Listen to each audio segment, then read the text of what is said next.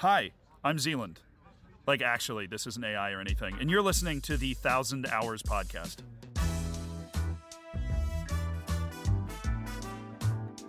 Hello and welcome back to part 2 of episode 10 of the 1,000 Hours podcast. Yes, part 2. We've already had part 1. You can get that on whatever podcast player you're listening to this through. In part 1 of this episode, Alex Tampbrown talked about rebuilding Leeds United because he is a Leeds fan. Objectively, that is a fact.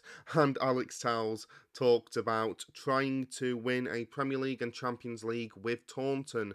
Did he do it? Well, most of you listening will know the answer to that. If you don't know the answer, then you need to go back to listen to part 1 of episode 10 before you listen to this part. Speaking of, in this part, I will be chronicling my journey with Lyon, going through the 3rd and 4th seasons of my time with the French club, making everyone else in French football cry in the process. Little spoiler for what's ahead. I'll also be talking about the England national team because I took over the England national team in the last episode, and it's the Euros midway through this episode, so look forward to that. If you haven't listened to part 1 though, go and listen to that first. If you have listened to part 1, then please enjoy part 2 of episode 10 of the 1,000 Hours podcast.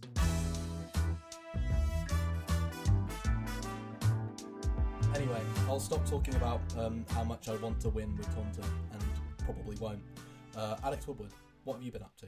Right, so I obviously have been continuing with Lyon, and kind of like what I said in the last episode, I've created a monster, and we're just destroying everything that gets in our way. So I've played through 2 more seasons since we last spoke. And in the first of these 2 seasons, 2031-32, we opened up the campaign with Trophy des Champions, as obviously expected, as the League and Champions, and we would be taking on the Coupe de France winners, Bordeaux. Bordeaux, unlike in real life, are a really good side of this FM save. I don't know quite how they've done as well as they have, but, you know, they're actually back to being Bordeaux, which is nice. So I was expecting a really tough game. I wanted to come out and make a statement like I had done, was it the year before? I think it was the year before I beat PSG 5-1. Though now I say that I cannot see it on this list. Yeah, it was the year before, 5-0. So I wanted to make a similar sort of statement if I could, but I knew that was unlikely. 8-1. In the opening game against a Bordeaux side who are expected to finish in the Champions League. So we're off to a decent start. You're all right then. So who would we? I've just got this picture in my head of that Simpsons gif where it's like, stop, he's already there. Yes, that was very much what was happening. Actually, before I go into anything, I should probably say who I signed for the new season. So I had minimal sort of transfer activity, but primarily I brought in 4 players, one of which was Steven Sessegnon, who is not a big name by any stretch of the imagination. In real life, last year, he played for Charlton. So, you know, he's a fantastic player. In this save, he's mostly been playing in the Zweite Bundesliga, but I had to loan out Jordi Osei-Tutu because he wanted more time, and I had to get in a replacement right back who was going to be happy with not playing any game at all. So I signed him for €100,000. Just to spoil it, he actually played a lot and ended up being weirdly good. Bearing in mind, this is a guy who had never played in the top flight of any league before, or the top flight of any major country before. 12 games, 1 goal, 5 assists, 7.29 average rate. This guy was not meant to play a single game, and yet he did. He also played 6 games of the Champions League with a 7.08 average rating. I don't know how he did this, but even when I just sign random players from random second tiers, they come to Lyon and suddenly go, oh, I'm really good now. And that was the case here. The biggest signing I made was for 90 million euros, and it was for a player who is quite big in real life already. But I signed Mo Ali Cho from Real Sociedad, and he was entering the last year of his contract, and I was very excited to be able to sign him because he's way better than merely 90 million euros, and he was fantastic through the season. I was also able to sign Wesley Fofana from Chelsea. I'd previously signed him on my 1860 Munich save back in the day, so that was very nice. I don't need these players. I don't need any players, but this is just sort of widening the gap between us and the rest of Ligan at the moment. And I was able to make the most exciting signing. It was only a loan signing, but as the Leon social media guy would have probably written for this signing, Skabaka. I was able to bring back Gianluca Scamacca, which was very exciting.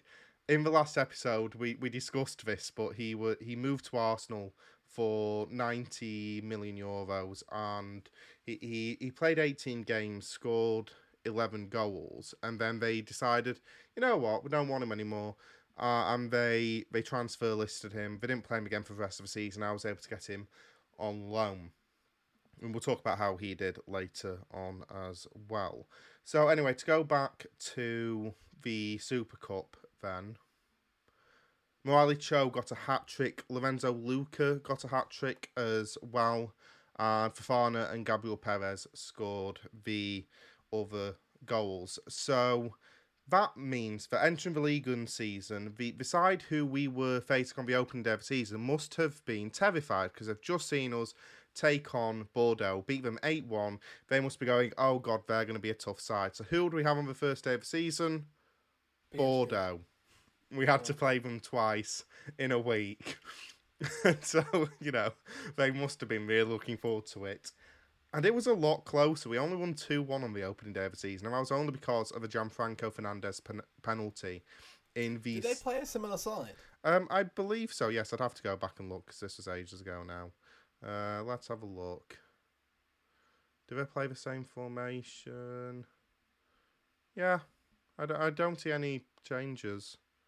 Oh, well, fair enough. Yeah, so clearly we sort of weren't treating them as maybe we should have done because, yeah, to go from an 8-1 win to a 2-1 win was quite the shock.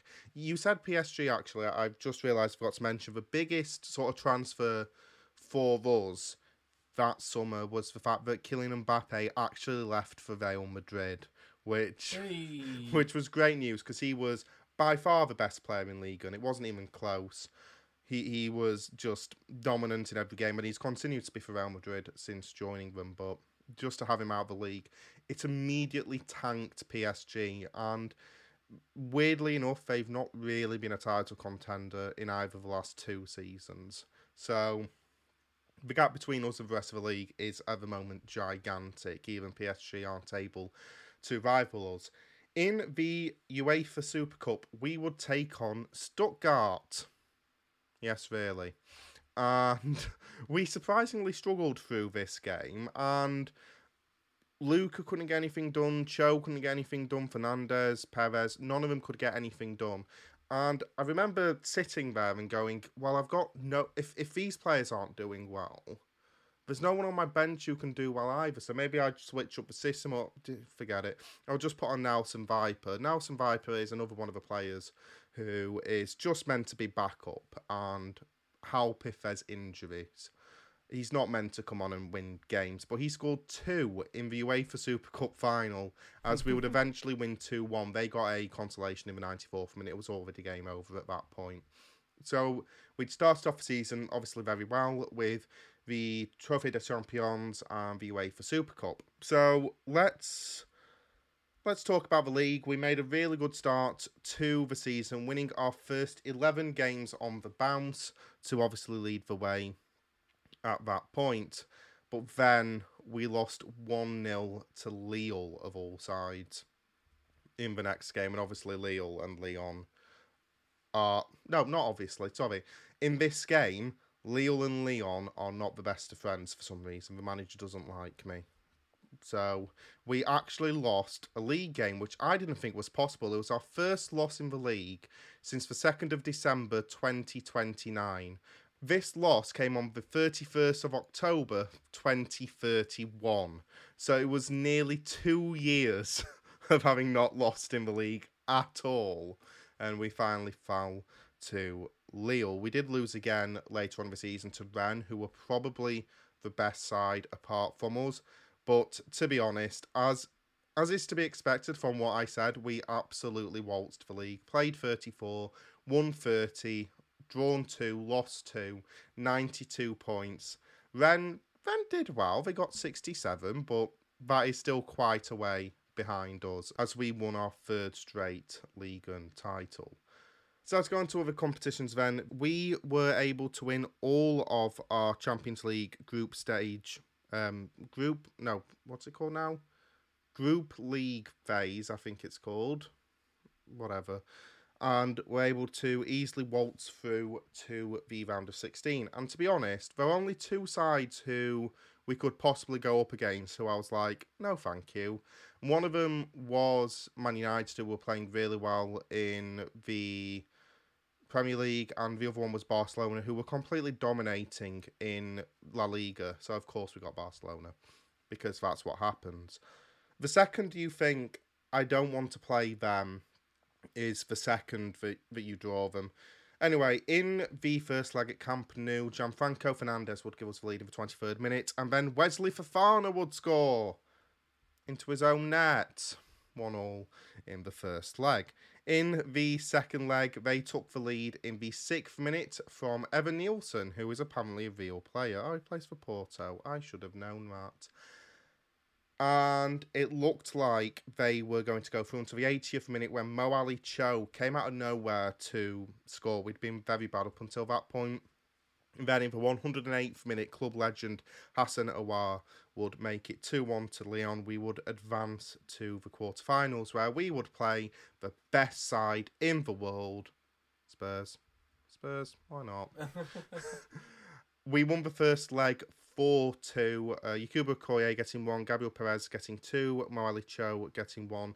Their goals came from, do you know what? I'm not even going to attempt that first name. Rayfos.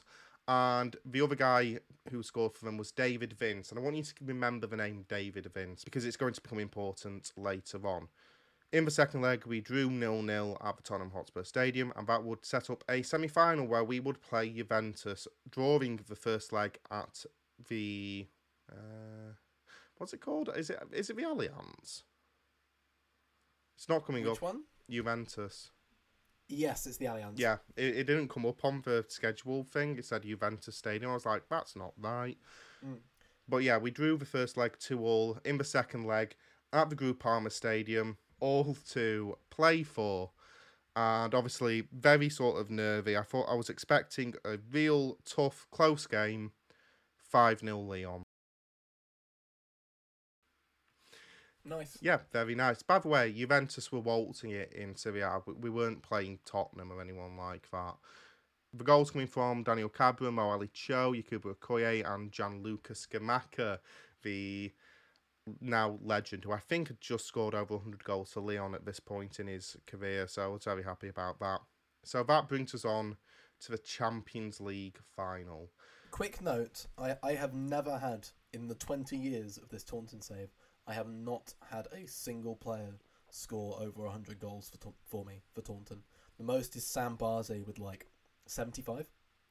Carry on. Well, he hasn't scored 100 goals for me because he was playing for Lyon for a significant period of time before I joined. But he did score most of those goals for me, I think.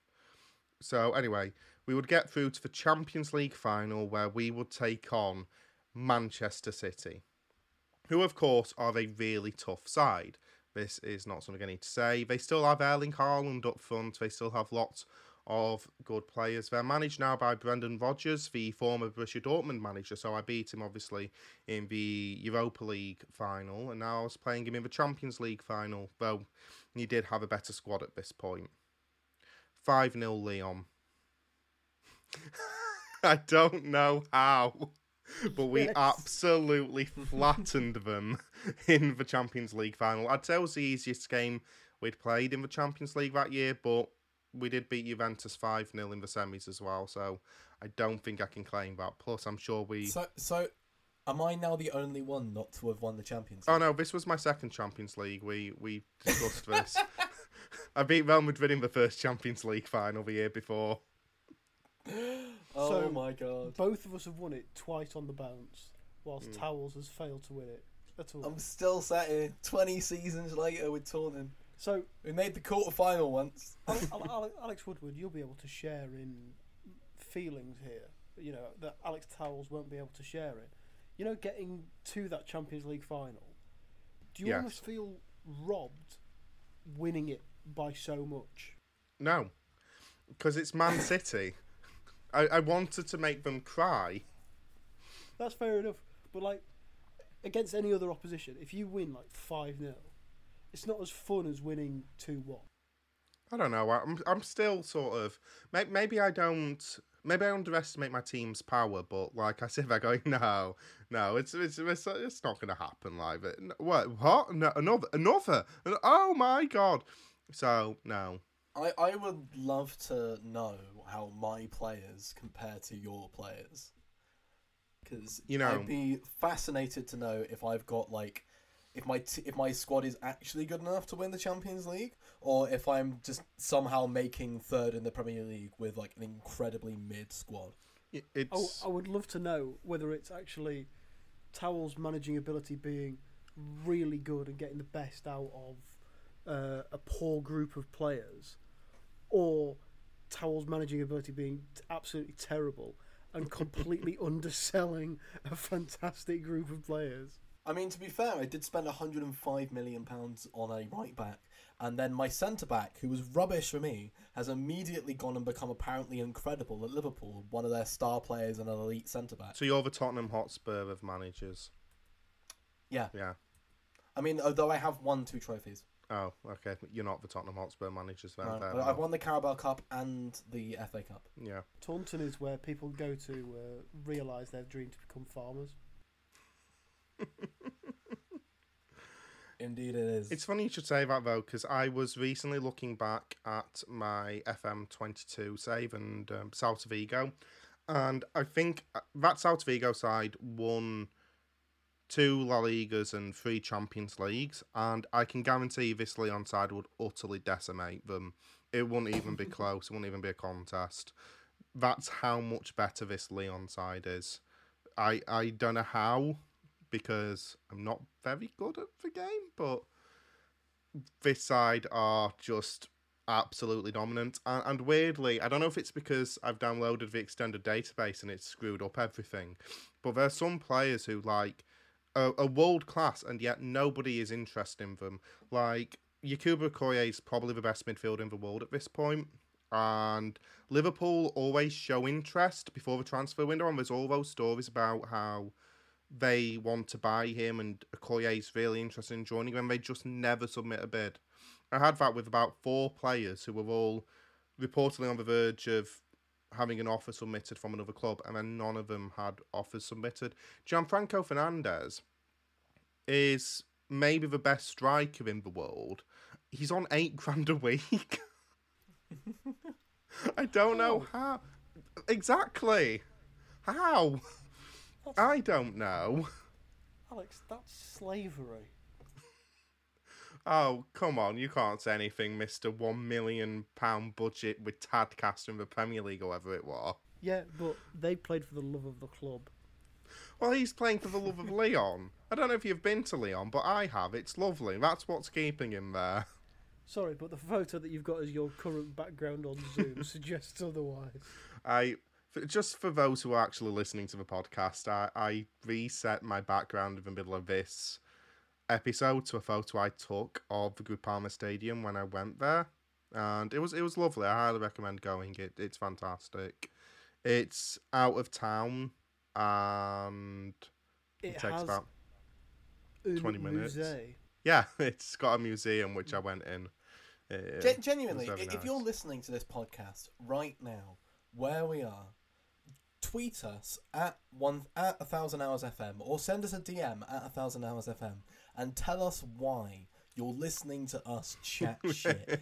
Please, genuinely. Like, partly because it will boost our egos and make us feel good about ourselves, and partly because I genuinely do not understand. I've barely been listening to this conversation. Why would anyone else choose to do this? Because they're still waiting for you to justify 105 million with shit right back. He's actually quite good. Look, right. If you sign a shit right back, at least let it be free, like Jason Crow. Okay? Oh my god. Don't just sign them for 105 million from Manchester United. He is the second coming of Aaron Wan-Bissaka, and just like Manchester United in real life, I will continue to play him even though it doesn't make any sense. Jason Crow is the last person I expected to come up in this conversation. Yeah. I managed to squeeze in the random Leeds player of the episode. There we go. Incredible. See, it is quite funny how I've got two right backs, one of which is called Phil Nicholson, and the other one is a Wan-Bissaka regen. Like, you'd think if I was going to have an Aaron Wan-Bissaka regen, it would be the bloke called Phil Nicholson. Yeah, of Sounds like a character off EastEnders. He does. Yeah. He really does. I just think he sounds like a pro golfer. Where were we? What started this conversation? Oh, yeah, so my Celta Vigo side, who won 3 Champions Leagues on a row, wouldn't come close to this Leon side there. They're absolutely streets ahead. So, yeah, obviously, we won Ligue 1, we won the Champions League as well. Would we be able to claim back the Coupe de France as well to seal the season and win everything we could in one go? We opened up against Burj Peronis. I'm always going to butcher these names, by the way. Just deal with it. And considering we've ever semi-professional side, we probably should have won more than 3-1, but we did win and go through to the 10th round. What I've always loved about this save is that I don't know if it's because of where I set the expectations at the beginning of the season, or if it's because Lyon just don't care about the Coupe de France, but I won against a semi-professional side, and the first question in the press conference was, "The fairy tale continues." What? No, not really. It's a win over a semi-professional side. It's a fairy tale. Well, if you think that's a fairy tale, you're going to be absolutely over the moon when I tell you that we beat second-tier Rodé. I mean, upset of the decade. In all fairness, if we'd lost to Rodé, it would have been like the biggest upset of all time, probably. Next, we would move on to another Ligue 2 side, Stade Caen. No, actually, they were in Ligue 1 at the time. They were in Ligue 1, they got relegated that year. And we beat them just like we did in the league because they were really, really bad. Bringing us on to the quarter-final where we would play Rennes, one of the two sides we lost to in Ligue 1. And luckily this time we would go 3-0 up within the half hour. Actually, 4-0 up within 34 minutes. Fernandez, Ivandro and Scamacca scoring. They would get 2 back in the second half, but would not to win 4-2 for final score. That would bring us on to the semi-final where we would play Dijon, who, well, I'll just cut the mustard. I beat 2-0. I'd like to formally apologise. Get out. Okay. Hi, everyone. Our listeners do not deserve that at all. I return to my previous question of, if you're still listening to this, why? It's obviously for these silky smooth puns. So that would bring us into the Coupe de France final where we would play Lille. And obviously Lille had beaten us early in the season, and their manager, for some reason, just doesn't like me, and was saying that I don't want to lose to his Tin Pot club. Mate, we've won. Well, actually, at this point, we hadn't won 2 Champions Leagues on the bounce, but we've just won our 3rd league and title on the bounce. Shut up. You're if we're Tin Pot, what the hell are you? And it was, and I cannot stress this enough, the single most boring game I've ever had on Football Manager. Now, I normally play with key highlights, and In quarterfinals, I normally change it to comprehensive highlights, but I'm really glad that I didn't do that for this one because it went through the entire game without a highlight. There was only one highlight that it showed, and it was in the 94th minute. And that was a highlight of Gianfranco Fernandez scoring 1-0. Leon would win the Coupe de France. But yeah, there was not a single highlight before that. I was so bored, sat there just going, is anything going to happen? I'd have gone to make a cup of tea. I'm normally really nervous, but my nerves just turn into boredom, like, almost immediately. I was like, this is absolutely terrible. But, I shouldn't complain too much because we did actually win the Coupe de France. We won every trophy we were competing in this season. Trophy de Champions, Super Cup, Ligue 1, Coupe de France and Champions League. So who were the stars? Well, obviously, I think I should probably start off with Skamaka because he returned for this season and he was really, really good on his return in 24 games because he wasn't a primary player for us anymore. He scored 17 goals and had 4 assists, so quite good. 7.48 average rating. In the middle of this season, Lorenzo Luca would win the Ballon d'Or, so that was very nice. He overall would have 34 games, score 23 goals and have 4 assists. I think it was, well, obviously the Ballon d'Or is for the year before. Year before that he scored, I think it was 51. I can't remember how many games he played.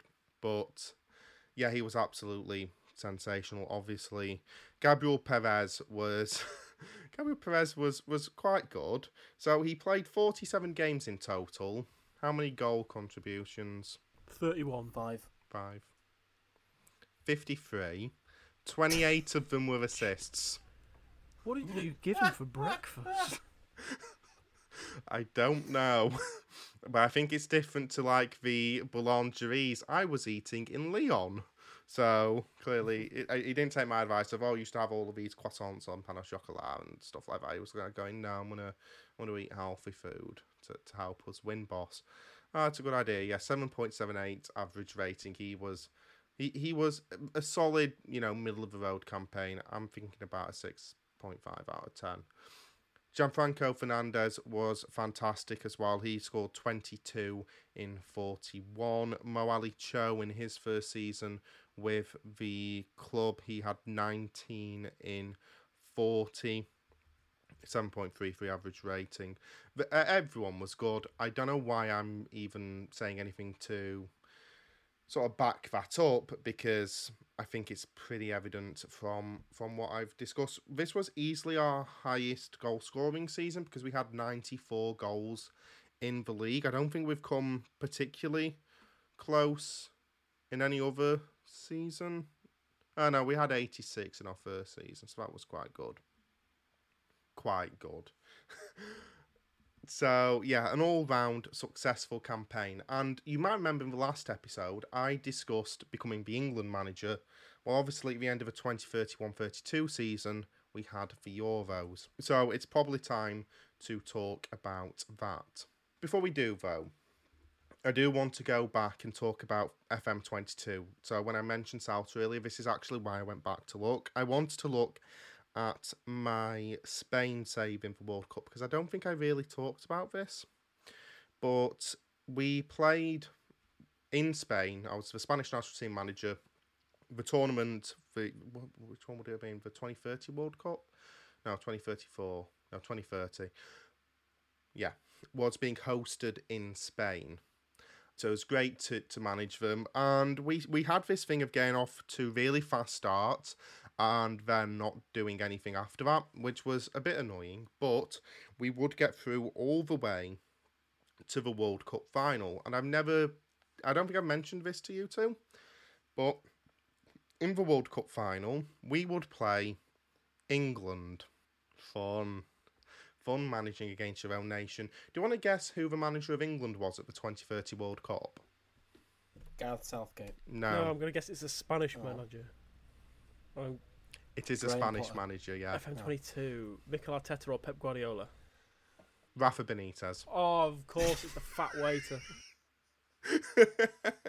So yeah, Rafa Benitez, the Spanish manager managing England against me, the English manager managing Spain, and it was a really close affair. It went to extra time, but we scored through Ansu Fati in the 118th minute to win the World Cup in Spain against England. So partially, I felt like I wanted to make up for this and manage England to hopefully international success. And where was Euro 2032 being hosted? England. So it was even better for that reason. So we opened up at the Tottenham Hotspur Stadium. Why? You know, there's that stadium over there called Wembley. Bigger. There's also a better one in Islington as well. Yeah. Which one's that? The Emirates. Is it Champion Hill, Dulwich Hamlet? South London. I know it is. I was just trying to think of a random stadium. It's tiny. You could have at least said Boreham Wood or something like, or the Hive in Barnet. I could have. Yeah. But the stadium of Wembley FC that I don't know the name of. It's 2 miles from we should Wembley. play in Wembley Stadium. It is 2 miles from Wembley. If you play at Wembley FC, can you say that you've played at Wembley? Yeah. Playing Belgium in our opening game. Belgium were not the side that they are in real life. We won 4-2. With all of the goal scorers being different. Jude Soonsup-Bal, who is absolutely dominant for England in my save. I think I was the first manager to cap him. He's played in 23 games and scored 17 goals, so quite good. The other goals coming from Bukayo Saka, Phil Foden, and David Vince, the Tottenham player who is, we'll just say, very, very good.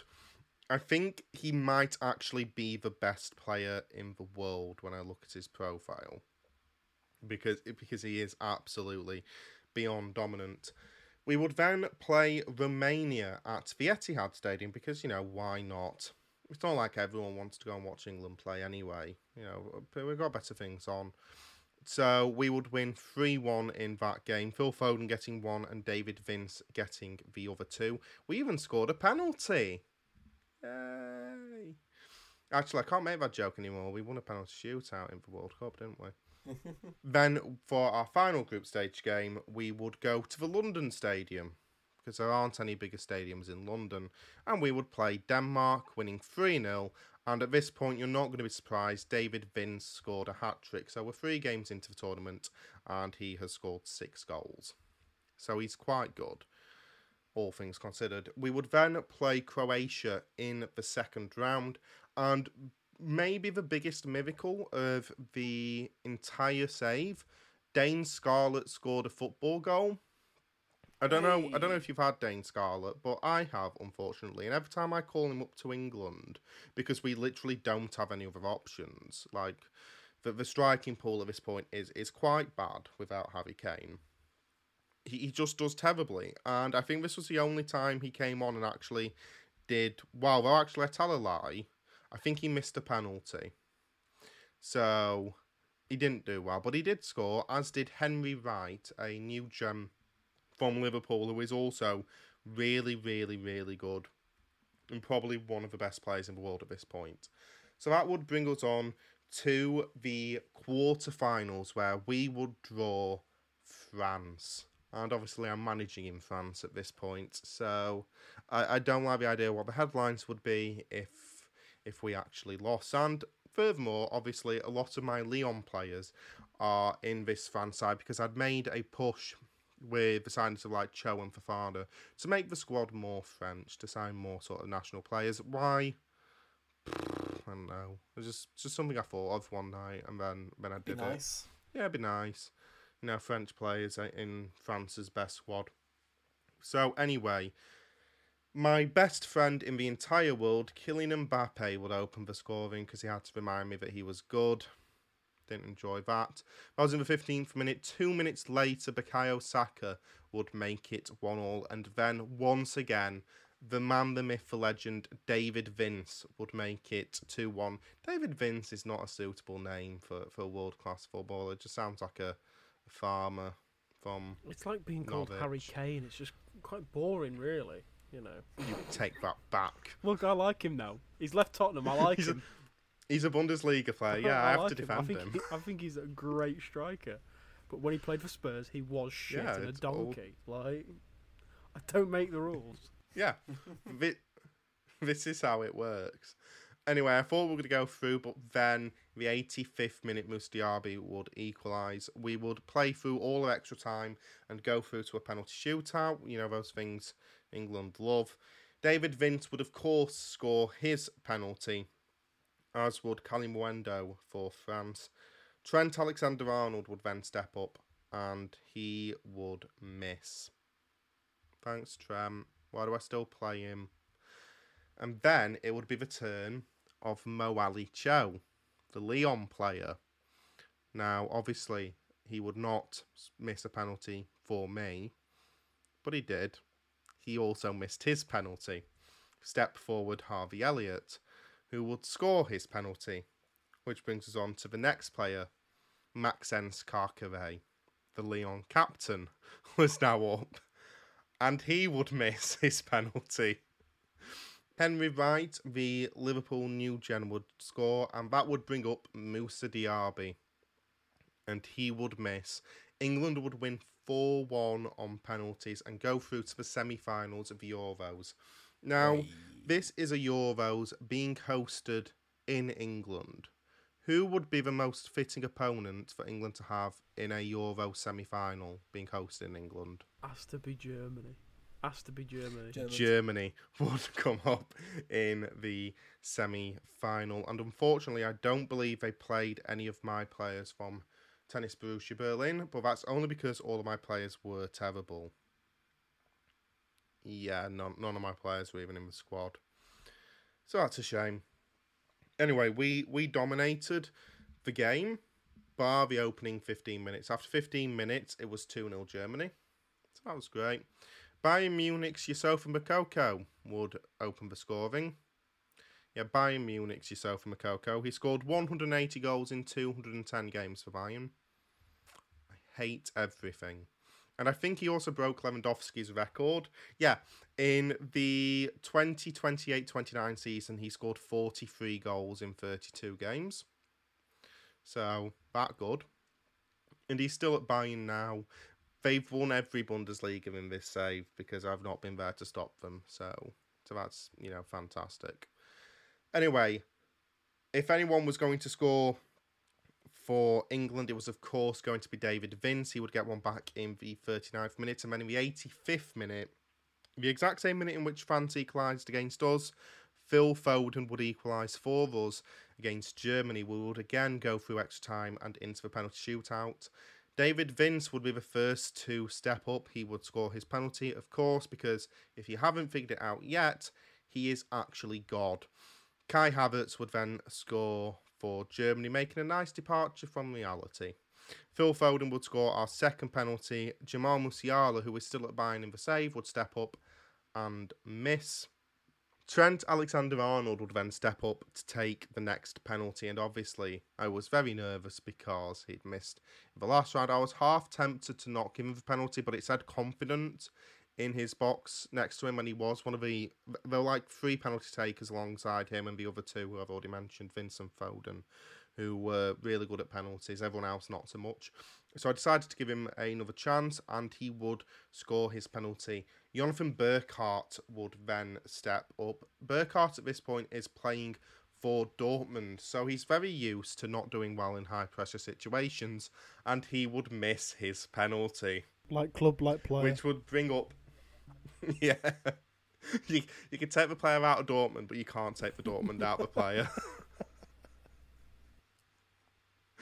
That would bring up Harvey Elliott, knowing that if he scored, he would send England through to the Euro final, and England would win 4-1 on penalties against Germany, taking us through to the finals. And this is a Euros being hosted in England. So who did England play in the final? Well, you've had France. You've had Spain. You've not No, Spain. we've not had Spain. In terms of... It's being hosted in England. In terms of the old enemy, Scotland. No. Think recent and think real life. England playing a Euros final in England. Oh. L'Italianos. England would play Italy in the final of the Euros at the Tottenham Hotspur Stadium. They didn't want to play this game at Wembley because apparently it's easier to sort out any ticketing problems at the Tottenham Hotspur Stadium. You know, you can make sure that not too many people get in and there's no problems with fans. Also, it looks like a toilet bowl what as well, what so a if it lovely... goes to shit, then we're all in the right place. Yeah. That episode of the Beautiful Game podcast, which you all refused to come on, was like the best day of my life. I loved recording. Yeah, that's because you asked us to do it about, I think, a day after the Euros final. We were really hungover. Yeah, I accept that. So, we played Italy in the final. Of course, that meant playing Scamacca and Luca, who were both starting up front for Italy. So, you know, it's going to be a great day. Phil Foden would open the scoring vote for England in the 36th minute, and then in the 41st we would get a penalty, and of course the legend of this tournament, David Vince, would step up and score, and that would be it. England would win 2-0 and win the Euros. We love you, Woodward. This is easily the best save I've ever had. We do. We love you, Woodward. We do. Oh, Woodward, we love you. There's nothing I hate more than being complimented. That's why I did it. Yeah. So that was a successful summer, I think it's safe to say. At least a middle of the road summer, a good 6.5 to 7 out of 10. And that would bring us into the 2032-33 season. I didn't do much in terms of transfers. I had to buy a new backup goalkeeper, so I brought in Vanja Milinkovic-Savic from Frosinone. And yeah, he's not played. If I know he's played one game, I apologise. Apart from that, I also brought in a new gen called Philippe Pessin from Nice for 50 million euros. He was a new striker. Why did I bring in a new striker? Well, that's because I sold Lorenzo Luca to Real Madrid for 95 million euros. He's a great player. Should never sell to Real Madrid. He's a great player, but he'd scored 14 goals the year before, so he definitely dipped in quality. 14 league goals, 23 in total. So he definitely dipped in quality. And he was 32 at this point, and Real Madrid were offering 95 million for a 32-year-old. And the last time that happened, I'd been able to loan him back the year after, so it wasn't too much of a problem. Apart from that, I didn't really sell anyone. There was one more transfer I brought in. It was a free signing. Now, there's something I haven't told you through this entire thing, which is that when Arsenal signed Scamacca, they signed him to a 2-year deal for 90 million. 2-year deal. Why? He walked. Oh my god. And I got him back on a free. God. Someone's read Donald Trump the art of the deal. So 90 million from their end was 18 games, 11 goals. From my end was just missing him for the season. Oh, wait. Getting him back. He came back to you for free after one season. Yeah. What? Oh my god. Well, technically, I'd paid an amount to loan him the year before. I can't remember the conditions of the loan, but it obviously wasn't, oh, I'm not paying any of his wages, nor am I paying a fee. I did pay something, but it was obviously nominal compared to the 90 million euros they'd spent to buy him. That's money laundering. That is crime. That is crime. It's the meme. It's you give me I give you Gianluca Scamacca. You give me 90 million euros plus Gianluca Scamacca. You know, that's something similar to that's happened in MLB quite a few times, where a player is traded for a player yet to be named, and the player yet to be named ends up being that player, so they end up trading a player for that player, and it's really confusing. I've never understood how it can happen. I don't understand that either. Yeah, but it's happened multiple times where a player's essentially been traded for himself. just going to cut in here, editing the podcast, to tell you I looked it up, and the Mariners player who was traded for himself was Brad Golden back in 1981. He was traded from the Yankees to the Mariners for a player to be named later, which ended up being himself. So he was just traded from the Yankees to the Yankees. He's one of 4 players in baseball history to be traded for himself, the other ones being Harry Cheaty, Dickie Knowles, and John McDonald. So if you are into baseball, then now you know that. Also, I found that out in the Secret Base documentary about the history of the Seattle Mariners, and if you haven't watched that, even if you don't like baseball, watch it, because it's one of the best things on YouTube, full stop. Anyway, back to the podcast. So, we would start off in the Trophée des Champions against Rennes. I wanted to make a statement in the opening fixture, and I would unfortunately only win 3-0. So that was a shame. Morali Cho, Gianfranco Fernandez, and they scored an own goal. But that was still against the second favourites for the title. So the side we were playing on the opening day of the season must have been terrified, because we'd taken on the second best team in France, the runners-up last year, second favourites for the title this year, and done really well against them. So who will we play on the opening day of the season? Then, Me. Yeah, you. We only need someone to say Heidenheim to keep that joke running. But yeah, we would play Rennes on the opening day of the season and draw 0-0. So, you know, it's going to be a great season. We would also play Inter Milan in the Super Cup. Yakubu Okoye would open the scoring in the 13th minute into his own net. And then Persine would equalise in the 78th minute. We would go through to a penalty shootout. This time, Morali Cho and Maxence Carcave scored penalties, which was really nice for me. We would eventually win 6-5. Yeah, yes, 6-5. So that was a good start to the season. Let's talk about the Coupe de France first, because we once again had a fairy tale by beating Tours, semi-professional Tours, 10-0 in the 9th round, so that was good. You know, solid performance. Tour de France. Yeah, Tour de France. I went to the Tour de France this summer. They were fast. Too fast. We would play Dijon in the 10th round, drawing 2-2, but eventually winning on penalties. In the 11th round, we would take on Metz and win 1-0, but we're sort of scraping through every single round, except for the round against Tours when we won 10-0. That's not really scraping through.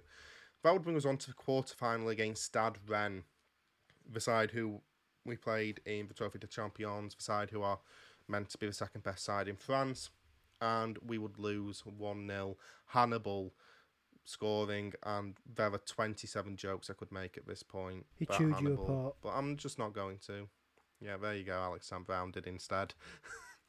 So we will not have as good a season as we did last season. And to be honest, in the league, we actually got our worst ever points total, well, since I joined, because in Season 1, 93 points, Season 2, 98 points, Season 3, 92 points. This year, just 90 points. I know. I need sacking. Sack the board, exactly. sack the board, sack the board. No, don't sack the board. They've done nothing wrong. It's me. Well, they've not Sack the sacked you. manager. That's the thing. Hashtag You've failed. Yeah, that's true. What that doesn't tell you is that played 34, won 28, drawn 6, lost none. An invincible season was my worst season. Fair enough. Keep him in. Of the save. I have lost 3 league games in 4 years. Let's be honest, it's a disgrace that you my lost God. those 3 league games, really. I know, right? Who did I lose to? Rennes, Lille, and Monaco, I think. So, yeah, it's quite hard to get I a haven't win. done an invincible season in the 20 years of this save. That's not a surprise. Towels are just No. there existing in pain. I nearly lost. did. Well, I say I Myself nearly and did. Wood I were just haven't. reaping. The least I've lost. I looked through this earlier because I was reminiscing by looking at my old results. The least number of games I've lost in a season, in a league season, is 6. Do you know what? I thought you were going to say you'd lost one season, and that loss was against the Morva. I've dropped I wish. less points in games than you've had losses. Does that make sense? Yeah. Yeah. So like you've gone, you've only dropped like 5 points across the whole season. That was with Vaduz, but still, like. Yeah, I could have guessed that. But still, like, how have you not even got close? My defense is that I'm playing in the English league system, and the English league system is full of lots of teams, and it's difficult. And my answer is my defence, because we conceded 10 goals in 34 games. Jesus Christ. That's why You must have got an achievement, right? I've signed a billion T defenders in the hope of replicating that. I don't know. I don't keep an eye on achievements. I know that my goalkeeper, I think, has now won FIFA Best Goalkeeper 3 years on the bounce. Decent. So he's quite good. Marcel Berger, who is just Manuel Neuer. He just is Manuel Neuer. So yeah, I'm not complaining about him. The prior 2 seasons we'd only conceded 14 goals. So over the last 3 seasons we've conceded 38 goals. That's pretty good. Not bad. Yeah.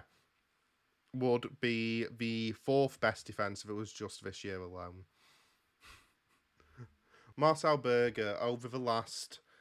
Well, he's played all 4 seasons. So in his first year, 28 games, 13 goals, 18 clean sheets. By the way, this is goals conceded, obviously. In his second season, 34 games, 14 goals, 24 clean sheets. Third season, 34 games, 14 goals, 22 clean sheets. Fourth season, 34 games, 10 conceded, 24 clean sheets. So, yeah, he's been quite good. I'm somewhat happy to have him as my goalkeeper. But also we do have a really good defence as well. Obviously, Fofana's been fantastic. Daniel Cabra, I think if David Vince is not the best player in the world, it's probably Daniel Cabra. It turns out spending a lot of money on a right back is actually a good idea. So, you know, there's always hope for Towels. This season... Actually, just to go through his 2 full seasons. His first full season with us, 29 games, an average of 7.52 with 7 assists. Oh, that's only in the league. He had 15 assists in 45 games in total. This season, he played 50 games, had 5 goals, 22 assists, and a 7.83 average rating. So he's quite good, and this is why I keep winning everything. Talking about that, let's go on to the Champions League. Oh, no. I'll be honest, I think I made an error earlier, which I know is so not like me. Yeah, so in 2031-32, I only dropped points in 1 Champions League phase game. Can you guess which side I drew against? I'm going to go with Bayern. Bayern? Tennis Borussia Berlin. Oh, actually, I should say, because I've told these two, they actually made it back into the Champions League with Oliver Glasner as manager. Union Berlin. And they Union knocked Berlin. out Manchester United. Oh. No, they're the fighter. They knocked out Manchester United. Amazing. Get in, boys. Schalke? No. I'll tell you they're Spanish. Deportivo La Coruña. You know what? You're close enough. Villarreal. Well, not close, but you got the right sort of team. Espanyol. I drew against Espanyol, and I was absolutely furious. B-Tech Barcelona. B-Tech Don't let an Barcelona. Espanyol fan hear that as well, please. No. Just to point out that in the group stage that year, we played Milan dominated, played Dortmund dominated, played... Actually, I think that's pretty much it in terms of the tough side. But yeah, we won every game comfortably and then drew with Espanyol. This year, we also only dropped points in 1 league phase game. Do you want to guess who against? Look, I'm going to get this one out of the way. Was it Espanyol? It wasn't. Can you give us the country? I feel like that might help. I think if I tell you the country, you'll get it straight away. But no, I actually wouldn't. Who? Vaduz. Does Belgium? Club Brugge. Club Brugge, yeah. Oh, it was Club Brugge. So yeah, we had played in that league phase. Tottenham, Dortmund, again, always Dortmund, Liverpool, Arsenal, who else? And Atalanta, among others. And the only side we dropped points against were Club Brugge. Be fuming. Just Be absolutely fuming. why? So anyway, we would then get into the round of 16, where we would play Arsenal. Arsenal with Ruben Santamaria, the side who used to have Gianluca Scamacca, but they let him go on a free after signing him for €90 million. So well done them. We would draw the first leg 0-0. Actually, by the way, I should say, just in case you don't remember, Ruben Santamaria, they signed from me a left back, €80 million, and he didn't play in either of these games. Just stop spending terrible money. Transfer decisions. Terrible. Yeah. Just stop it. It's a bad idea. At least my mega money fullback plays games. Yeah. In the second leg, Ruben Garcia, the new gen, would give Arsenal a 1-0 lead in the 18th minute. In the 81st minute, Daniel Cabra would equalise. In the 93rd minute, we would get a penalty, which I'm sure the Arsenal fans weren't complaining about at all. Gianfranco Fernandez would step up and score the penalty. Lyon would go through to the quarter-final, where we would play Barcelona. But you had the opportunity to be the perfect shithouse and put Gianluca Scamacca on that penalty, and you didn't. I didn't want the headlines if he'd... I think he'd been subbed off at that point because he was having a bad game. So, yeah, that's... I'll just see. Yeah, he came off. In fact, I'm pretty sure it was him who was subbed off for Scamacca. For Fernandez, sorry. So, yeah. So we would play Barcelona again in the quarterfinals. One of the new gens that I'd signed early on in my time at Lyon started to come through this year, a guy called Manuele Marconi. He had been previously playing at Unterhaching and Sochaux, which I know I've not pronounced right, but I don't care. Haven't they gone under? Yeah, because Peugeot are terrible, apparently. I don't know, I saw that HITC7 to put a video up about it, and I went, I'm going to watch that, but not now. And I haven't watched it yet. So, sounds about right. Yeah, 29 games, 18 goals. He's been quite good. This was one of his goals against Barcelona. We would win the opening game at the Groupama Stadium 1-0. And then we would go to the second leg at Camp Nou, and they would win 3-2. They were 2-0 down. We'd scored twice. That was implied by me saying they went 2-0 down. Ruma Rodriguez and Marconi scoring, but then they scored 3. It took it to a penalty shootout, and we would win 4-2. Moali Cho scoring a penalty, which is nice. Anyway, that would take us on to the semi-finals, and for the second year in a row, we would play Juventus in the semi-finals. Obviously, after how close the first leg was last year, I was expecting something similar this time. 5-2.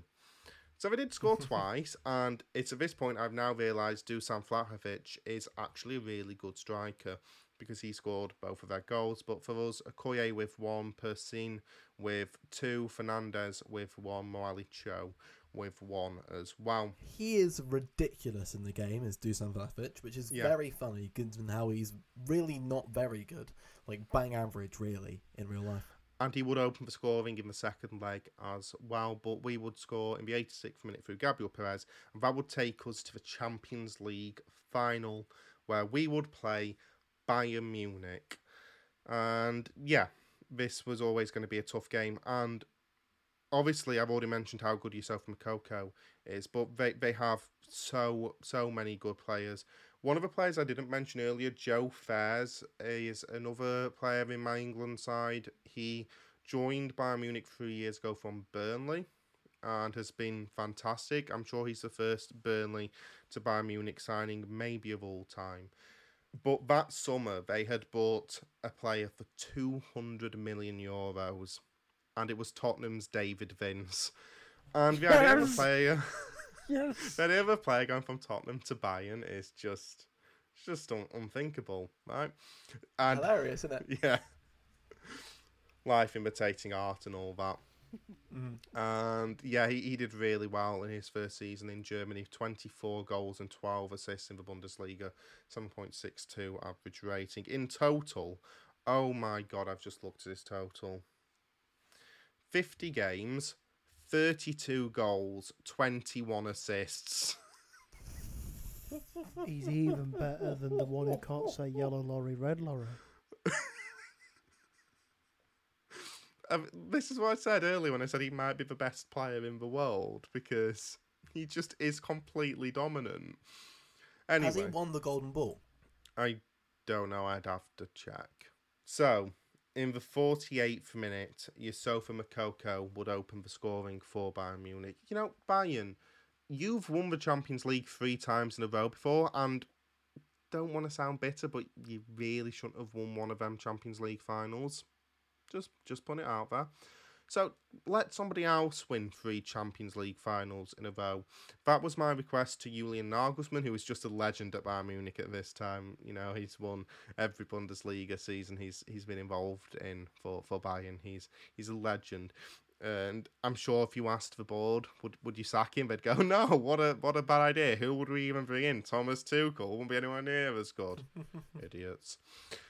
Anyway, in the 78th minute, Philippe Pessin would score for Lyon, and the game would go into extra time, go into penalties. By the way, we did not deserve anything in this game. We were terrible throughout, but we managed to drive the game into a penalty shootout.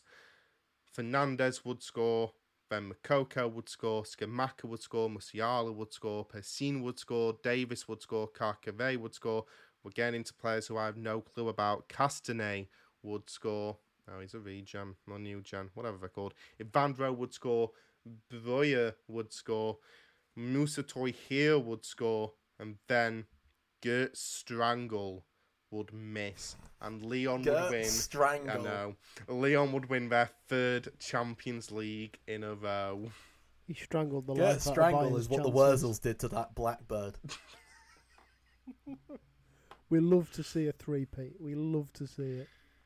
So, Alex yeah, Woodward has, for Lyon, won enough Champions Leagues to go round this whole podcasting team, and especially for Alex Towels, who has done sweet fuck all in terms of European trophies. In my defence, we've only been in European competition like twice. In Alex Woodward's defence, he doesn't really care about trophies. If you want, I'll transfer you the save just before the Champions League final. If I have that on my, if one of the backups, He'll bottle it. He won't win. In all fairness, I thought I was going to bottle it because we were genuinely dreadful in that game. I think it's the worst performance we've had since I've been here, and I won the Champions League with it. I think Towels is like early stage Guardiola mixed in with current stage Guardiola. So, you know, there's still those kind of kinks that he needs to iron out within his tactical formation. But there is definitely that thing when it comes to important games where he just bottles it somehow, and I can't tell you what it is. So, I mean, I have won 2 domestic trophies. Carling Cups. A Carling Cup and an FA Cup. I won the real one as well. Yeah, that's fair. That's fair. No, okay, fair enough. You've won an FA Cup. So there's still a lot to go with the 2032-33 season, because obviously we won the Euros. We are playing in the Europe South American Super Cup against Brazil. Later on, I haven't played that game yet. And then also it's the summer of the Club World Cup as well. And I'm currently deciding whether that should be where I end with Lyon, because with the Ligue 1 win, I was the highest ranked manager in the French National Hall of Fame. I'm also now the highest ranked manager in the English Hall of Fame as well, which is nice. And by the way, if you want to become number one in a Hall of Fame in another country, it's easiest to do it in France out of the big leagues, because on all the other ones, there's like a really legendary manager who's like got 3,000 points or whatever. In Germany now, Julian Nagelsmann's on like 5,000. It's terrifying. But France is a good place to sort of cement your legacy. However, even though I've won everything with Lyon, I cannot do anything more. I'm going to get his name wrong. if I win one more, I overtake Robert Herbin from Saint-Etienne for the most Ligue 1 title wins of all time. Currently, we're tied on 4. If I win one more, obviously, I go above him. So I think that's an incentive to stay. Another incentive is the fact that with the Club World Cup, that's going to end in, like, I can't remember what time Brown said, but it's beginning of July, mid-July. So that doesn't really give me a pre-season. Even if I am able to get into a decent job, I wouldn't really have a pre-season to speak of to sort of fix anything with the side. So I think maybe one more year in Lyon before I wrap up, because there's nothing left to do. We've won everything so many times. We are genuinely bored of winning. We love to see it. We love to see it. Absolutely. Yeah, that's genuinely like the thing. Because with my Taunton save, yeah, I haven't like won the Premier League or the Champions League or anything. Yeah. But I feel like when I do win the Premier League or the Champions League, I'm just going to stop playing these saves. Yeah. This save. Because like the thing that's kept me going with this Taunton save is that there's always been that like higher goal to get for. So like there's always been the promotions, and then like when we got up to the Premier League, it's can we get in the Champions League? Now we're in the Champions League, it's can we win the thing? Can we win the Premier League? So like when I've won the Premier League and won the Champions League, they're like, unless I want to go for like the goated manager rankings, there's nothing more for me to do at Taunton. So like probably when I do win, assuming I do get it done before FM23 comes out, please God, please let me finish this save. I don't think you're doing it before FM23 comes out, in all fairness. Shush. It's been a long podcast. To be fair, when you you eventually win the Premier League and Champions League, I imagine it'll feel a lot more earned. Yeah. At least than Miva does one, because that was almost too quick. Yeah. Whereas 20 seasons, that's a lot of. Yeah. I've put my time in. It's not really time, because it's like the same kind of time for both of us, but it's like a lot more dedication, and you feel like a lot more attached to it. Do you know what I mean? I know what you mean. Like like in the game, you can look at like your game stats, like how long you've spent playing the game. Like say you holiday forward for a little bit, and it like shows you like how well you've done, how much you've played, and there's like a little message alongside it. I can't find the screen at this point because I'm not sure how to get to game it without status. actively game status, is it? Yeah. Should be. Game status. You should tell you the here it is. actual. My dedication factor is congratulations from everyone at Sports Interactive. We never thought you'd make it this far. Fair play. And it's been that for about 5 seasons. What's the time? Like, what's the actual time on it? The time is massively inflated because the way that I play Football Manager is it's always on in the background on my laptop. So even when I'm not playing FM, I'm playing FM. So it's hugely inflated. I do that but as well. It's definitely over 1,000 hours on this one save. Brilliant. Like maybe even 1,500. Brilliant. I love that. Is it saying it in days? Sorry, I clicked advance and now I've got to wait a year for it to advance one day because I'm in the transfer window. But we love to see it though. We love to see someone actually hitting the 1,000 hours that we mandated at the start of the. Yeah, I've hit 1,000 hours. I hit it a little while ago. I was gonna say I think I hit mine loads of time ago as well. Because I do the same as you. Like, I've got time to leave it on. Why not?